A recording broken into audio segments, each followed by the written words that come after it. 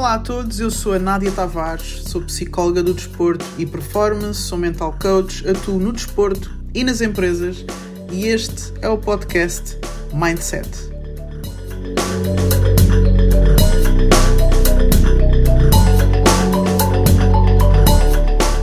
E chegamos ao último episódio desta série sobre liderança. Este é o quarto. No primeiro falámos sobre a importância da liderança. No segundo falámos sobre autoliderança. No terceiro falámos sobre relações de confiança. E hoje vamos falar sobre adaptabilidade. Ok? Uma palavra difícil de dizer. Tive que treinar algumas vezes antes de vir aqui gravar o podcast. Adaptabilidade, a capacidade que nós temos de nos adaptarmos à mudança, ao imprevisto, às perdas, àquilo que nós tínhamos previsto no início dos nossos planos, quando traçámos os nossos objetivos e as nossas estratégias. E na liderança isto torna-se importante porque ainda que tu te lideres muito bem a ti mesmo e ainda que lideres muito bem os outros, a verdade é que tu vais ser líder de alguma coisa, não é? De uma equipa desportiva, de uma empresa, e tu tens que saber como é que o contexto do desporto ou o contexto do mercado que corresponde ao teu negócio, como é que ele se move, o que é que acontece, que mudanças é que há, mudanças de paradigma, mudanças no mercado financeiro. A volatilidade está cada vez mais presente na nossa sociedade, as coisas mudam muito rápido com a evolução da tecnologia. Então, todos os dias as pessoas estão a evoluir, todos os dias há coisas a mudar. Aquilo que era espetacular hoje, amanhã, é completamente comum e nós temos que estar em constante adaptação para nos mantermos relevantes e para nos mantermos numa posição de destaque constante naquilo que nós fazemos. Então eu vou já aqui entrar diretamente nos 5 pontos de hoje, para nós sermos mais adaptáveis, para nos conseguirmos adaptar melhor. E o primeiro ponto é, óbvio, mas não tanto, aceitar a mudança, aceitar o imprevisto, aceitar a perda, aceitar aquilo que nós não vamos nos ter que adaptar. Porque se eu não aceitar, eu fico em negação. Se eu estou em negação, eu não consigo resolver o problema. Eu tenho que reconhecer que existe um problema, tenho que reconhecer que as coisas estão diferentes para poder lidar com essas coisas. E muitas vezes ficamos a reclamar e a pensar que devia ter sido assim, que as coisas não podiam ter mudado desta forma, que agora onde é que já se viu isto ter mudado tudo e isto agora ser diferente, e ficamos presos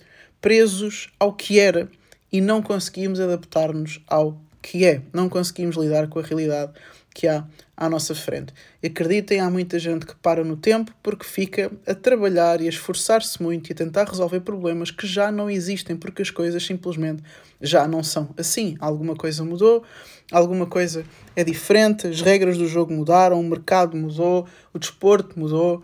Nós temos tido muita evolução no desporto, a ciência no desporto tem mudado muita coisa, a informação sobre metodologias de treino tem mudado muita coisa, inclusivamente a partilha, a tática entre modalidades tem mudado muita coisa em muitos desportos. O futebol tem ido buscar coisas ao basquete, o handball tem ido buscar coisas a outras modalidades, em termos de estratégia, em termos de metodologia de treino, em termos do próprio jogo em si. As modalidades vão buscar coisas umas às outras para conseguirem ganhar vantagem. E essas mudanças nós temos que admitir que se nós não nos adaptamos e se não trabalhamos em prol de sermos também bons nas coisas como estão agora, vamos ficar para trás e vamos ficar a contar histórias de como é que era no meu tempo e que antes é que era e antes era melhor, e ficamos presos a coisas que já não existem e tornamos-nos irrelevantes como líderes. E ainda que seja muito bom, vamos passar aqui para o segundo ponto, ainda que seja muito bom eu ter a capacidade de aceitar a mudança, mais interessante ainda é eu não me deixar surpreender por ela. Então o segundo ponto é saber antecipar a mudança, mesmo que eu ainda não saiba qual é, mas ter presente de que em algum momento vai haver mudança. E melhor ainda do que saber que vai haver uma mudança é conseguir prever que mudanças poderão acontecer. Uma vez vi um documentário, eu nunca mais me esqueci do que a senhora disse, mas confesso que me esqueci do nome do documentário. Eu sei que é um documentário que está na Netflix que fala sobre invenções fantásticas e pessoas que fazem coisas espetaculares. E que era particularmente sobre uma senhora que era bióloga e engenheira. E ela juntava a biologia com a engenharia e com a arquitetura também. Então ela conseguia construir materiais e inclusivamente o próximo passo era começar a construir edifícios e arte com materiais biológicos, com a seda dos bichos de cera, etc. Pronto, ela fazia umas coisas muito criativas. E começou por dizer que as empresas que estão mais à frente, os líderes que estão mais à frente, são aqueles que estão a resolver problemas que ainda não existem. Aí eu fiquei a pensar tanto naquilo e aquilo mudou muito a minha forma de pensar sobre estratégia, porque nós muitas vezes vemos aquele modelo nas empresas sobre saber estar focado em tarefas que são prioritárias, não prioritárias, urgentes ou não urgentes. Não é? Existe aquele modelo dividido em 4, em que um dos quadrantes é as tarefas prioritárias urgentes, depois as tarefas prioritárias não urgentes, não prioritárias e não urgentes e não prioritárias e urgentes. Ok, reconheço que falei muito rápido, deixem-me recapitular. Existem tarefas que são prioritárias e outras que não são prioritárias. E existem tarefas que são urgentes e outras que não são urgentes. Quando pensamos assim num quadrante, sabemos que temos tarefas que são prioritárias e urgentes, prioritárias e não urgentes, não prioritárias e não urgentes, não prioritárias e urgentes. E muitas vezes, quando vemos pessoas pouco eficazes a trabalhar, vemos que elas passam muito tempo a fazer coisas não prioritárias, sejam elas urgentes ou não. Quando são não prioritárias e não urgentes, é pior ainda. Mas muitas vezes as pessoas perdem-se a fazer coisas que são urgentes, tem que ser agora, temos que resolver, mas aquilo nem sequer é prioritário para aquilo que são os objetivos da empresa, do grupo, da equipa. Então torna-se importantíssimo e até vital para uma empresa que se quer destacar no mercado saber passar mais tempo no quadrante das coisas que são prioritárias, principalmente prioritárias não urgentes, para termos tempo para planeá-las a longo prazo. E é aqui que entra esta frase das empresas que estão mais à frente, os líderes que estão mais à frente, estão a resolver problemas que ainda não existem. Ou seja, estão no quadrante do prioritário não urgente. Ou seja, antecipam a mudança, antecipam a estratégia, não estão só em cima do joelho a resolver problemas e a reagir. Sabem que há coisas que vão acontecer daqui a X tempo, planeiam coisas para daqui a X tempo e antecipam, inclusivamente, o que poderá vir a acontecer no futuro. É óbvio que se está toda a gente voltada para um mercado, é mais ou menos previsível que aquele mercado vá saturar. Então imaginem uma empresa que consegue ser líder de um determinado mercado, num determinado produto e percebe, ok, isto está a começar a saturar, vamos já começar a pensar em algo que seja distinto de tudo aquilo que existe, de tudo aquilo que nós fazemos e que os nossos concorrentes estão a fazer. E é aqui que se ganha vantagem, porque não estás em reação, estás em completa antecipação. Já estavas preparado para isto. Então agora deixem-me divertir um bocadinho com o que eu vou fazer a seguir, porque nós estamos aqui numa série de 4 episódios, em que estamos no último episódio, eu estou a dividir isto em 5 pontos, e eu vou dividir este segundo ponto em 3 pontos. Vocês vejam a profundidade disto. Okay? Não é assim tão complicado, pessoal. Dentro de antecipar a mudança, eu acho que há aqui 3 coisas que nós temos que considerar. Conseguir estar preparado para a mudança em geral. Eu saber que há mudanças que vão acontecer. Eu saber que em algum momento as coisas vão mudar. Isso é um nível.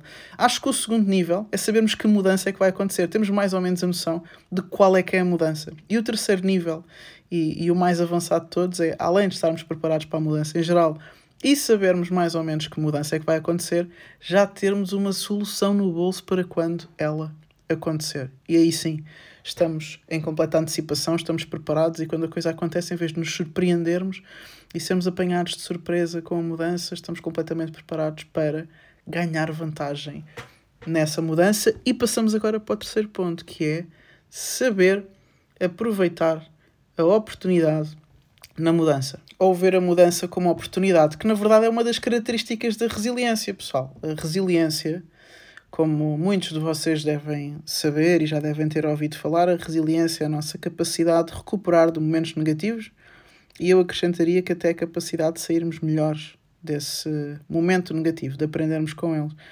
E uma forma de sairmos melhores do nosso momento negativo é aproveitá-lo como oportunidade. Nós vemos a oportunidade nesta mudança, no momento negativo, na perda, no imprevisto, e conseguirmos fazer algo melhor e, lá está, ganhar vantagem sobre o nosso adversário dentro do campo, sobre os nossos concorrentes no nosso mercado, sobre outras equipas, no nosso desporto, na nossa modalidade, e ver isso como, inclusivamente, um trampolim. Por exemplo, no desporto há constantes mudanças de regras. Por exemplo, o pessoal do basquete sabe isto, que há uns anos agora, recente, talvez 2 ou 3 anos, foi acrescentado o passo zero no basquete, ou seja, mais um passo que se pode dar quando se está em movimento. Antigamente ia-se a driblar, depois de se agarrar, podia-se fazer um apoio, 2 apoios e lançar, ou na recepção de bola, que também é feita em movimento, e agora pode-se estar a driblar, e quando se agarra a bola, passo 0, 1, 2. Ou seja, em vez de 2 passos, pode-se dar 3. E isto, há muita gente que achou isto estranho, há muita gente que não se adaptou a esta regra e continua a jogar como se só pudesse dar 2 passos. E há muita gente que se adaptou e ganha muita vantagem com isto. Conseguem ganhar mais espaço, conseguem na recepção de bola, dando mais um passo, receber a bola mais longe do defesa, ganhando centímetros preciosos, que o pessoal sabe no basquete que dá logo para ganhar vantagem para o ataque. Portanto, houve pessoas que se adaptaram, tal como a regra que mudou da distância da linha de 3 pontos, houve pessoas que acharam, que longe, que horror, agora dá algum jeito em Portugal lançarmos tão longe, e houve outras pessoas que aproveitaram o espaço que abriu dentro por a linha de 3 pontos estar mais longe. E como isto eu posso dar vários exemplos. Eu posso falar, por exemplo, da época do Covid, em que houve muita gente que aproveitou a época do Covid para crescer os seus negócios, para estudar, para investir, para ler, para ter ideias, para ter coragem. Inclusivamente muita gente viu em casa e estando longe do trabalho, quando naquela fase mesmo em que não se podia ir trabalhar, que não estavam felizes nos seus trabalhos e que tiveram coragem de se despedir, de abrir o seu próprio negócio ou de estudarem para a área que realmente sempre quiseram. Portanto, houve pessoas que aproveitaram esta mudança, este imprevisto, este momento menos bom, como uma oportunidade. E houve ainda pessoas que escreveram livros sobre a Covid, pessoas que leram, que escreveram livros sobre teletrabalho. Portanto, houve aqui pessoas que conseguiram aproveitar a oportunidade dentro de um momento em que muita gente só simplesmente ficou parada e a lamentar e com medo e fechados em casa, só a ver o tempo a passar. E houve outras pessoas que aproveitaram a oportunidade. E como isto, há muitos outros exemplos que nós podemos usar de pessoas que usaram aquilo que era para ser um buraco, usaram como trampolim e ganharam vantagem, enquanto outras pessoas ficaram para trás. E é a velha história, não é, pessoal? Há uns que choram, outros que vendem lenços, não é? É como aquela história que eu acho que já contei em algum podcast, ou algum vídeo, ou algum direto, ou em alguma palestra, não sei, mas eu já usei este exemplo algumas vezes, daquele empresário que tinha uma empresa de sapatos, tinha uma fábrica de sapatos, e mandou dois funcionários a um país para fazer uma exploração de mercado para perceber se valia a pena irem vender sapatos num determinado país. Então os 2 funcionários foram, mas não foram um com o outro, foram para não ter a opinião do outro e não serem enviesados. Ele queria 2 opiniões diferentes, 2 funcionários diferentes. Quando eles voltaram, um disse assim: olha, boss, chefe, aquele país ninguém usa sapatos. Portanto, eu acho que não vale a pena estarmos aí a vender sapatos num sítio onde ninguém usa sapatos. O outro depois veio e disse assim: chefe, ninguém usa sapatos lá, vamos fazer uma pipa de massa, vamos vender imenso. Há uns que param na dificuldade e outros que aproveitam a oportunidade. Vou já guardar esta frase para o Instagram. Quarto ponto, aqui dentro da adaptabilidade, é ser voltado para a solução. E é óbvio que isto faz algum sentido com aquilo que já falámos. Há pessoas que são voltadas para o problema e há pessoas que são voltadas para a solução. Há pessoas que se agarram ao problema que aconteceu e ficam a falar disso e a reclamar disso e focadas nisso. E outras pessoas que se focam na solução, o que fazer, o que é que eu posso fazer, o que é que eu posso melhorar, o que é que está nas minhas mãos, como é que podemos melhorar isto, como é que podemos aproveitar isto. E às vezes ser voltado para a solução é só uma questão de mudança do discurso interno e de para onde é que nós direcionamos as nossas perguntas. A pessoa que é voltada para o problema, o que é que a gente vai fazer agora e porque é que isto foi acontecer e como é que isto é possível. E a pessoa que é voltada para a ação já está: o que é que eu posso fazer, como é que eu vou melhorar, o que é que eu vou ler, quem é que eu vou perguntar, quem é que já passou por este problema e que conseguiu superar e com quem é que eu posso falar e como é que eu posso evoluir dentro disto. Okay?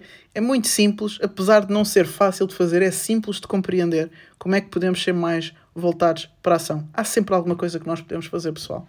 E isto é uma questão de mentalidade. Eu não sei como vender esta ideia de outra forma. É uma questão de mentalidade. Ou tu ficas focado no que acabou de acontecer, no problema, no imprevisto, na mudança, ou tu ficas focado naquilo que tu podes fazer. A verdade é que não tens hipótese.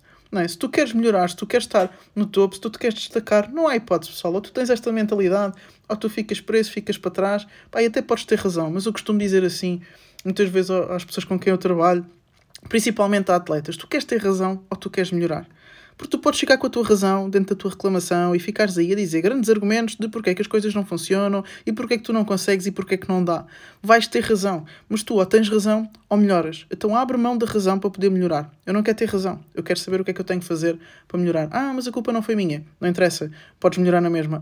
Mas a responsabilidade deste problema não é meu. Mas não sou eu que estou a provocar esta situação. O que é que isso interessa para os resultados que tu queres alcançar? Para mim nada, ok? Eu não estou a dizer com isto, tu não podes sentir coisas, não podes sentir frustrado, triste, desabafar, etc. Podes, mas age. A seguir, age, não fiques parado. Adapta-te e dá o próximo passo. Por último, depois disto tudo, ainda que tu tenhas uma grande capacidade de aceitar a mudança, racionalmente já estar a antecipar de que alguma mudança pode acontecer, de que existem soluções, a verdade é que se tu, e este é o quinto ponto, não tiveres inteligência emocional para lidar com o desconforto da mudança, para lidar com o desconforto do desconhecido, para lidar até com alguma insegurança que possa acontecer porque tu não sabes como é que as coisas vão ser daqui para a frente, porque por muito que a gente planeie, a gente não adivinha.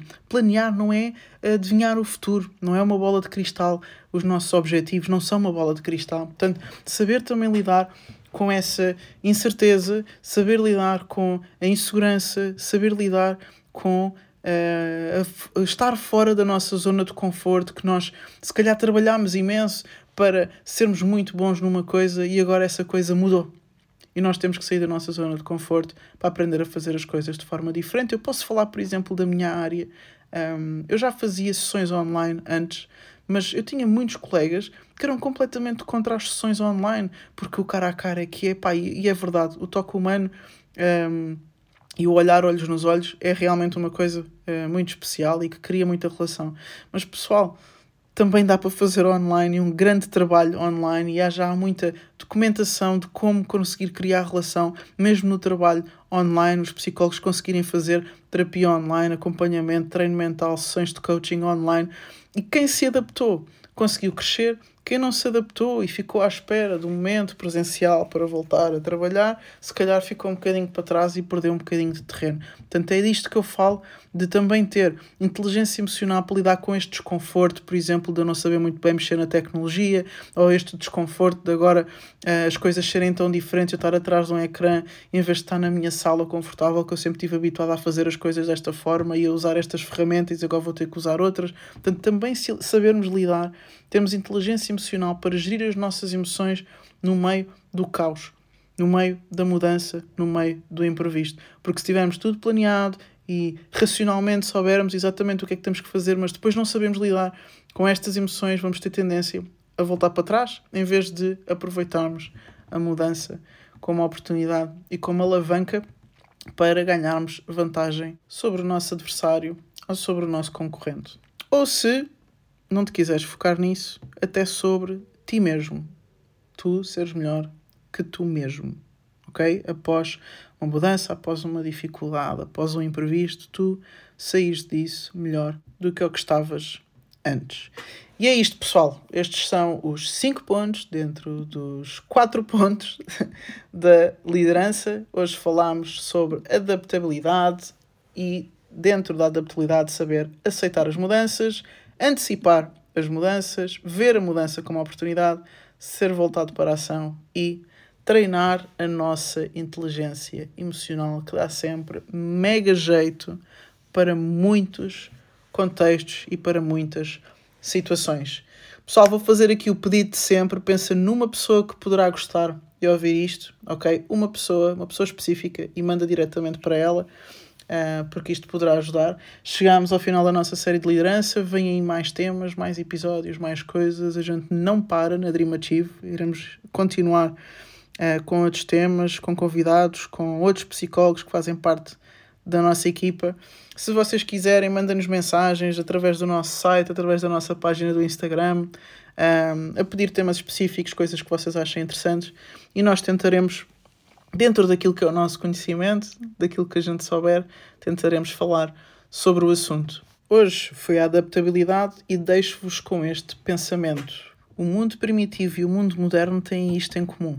A adaptação é essencial tanto para a sobrevivência como para o domínio.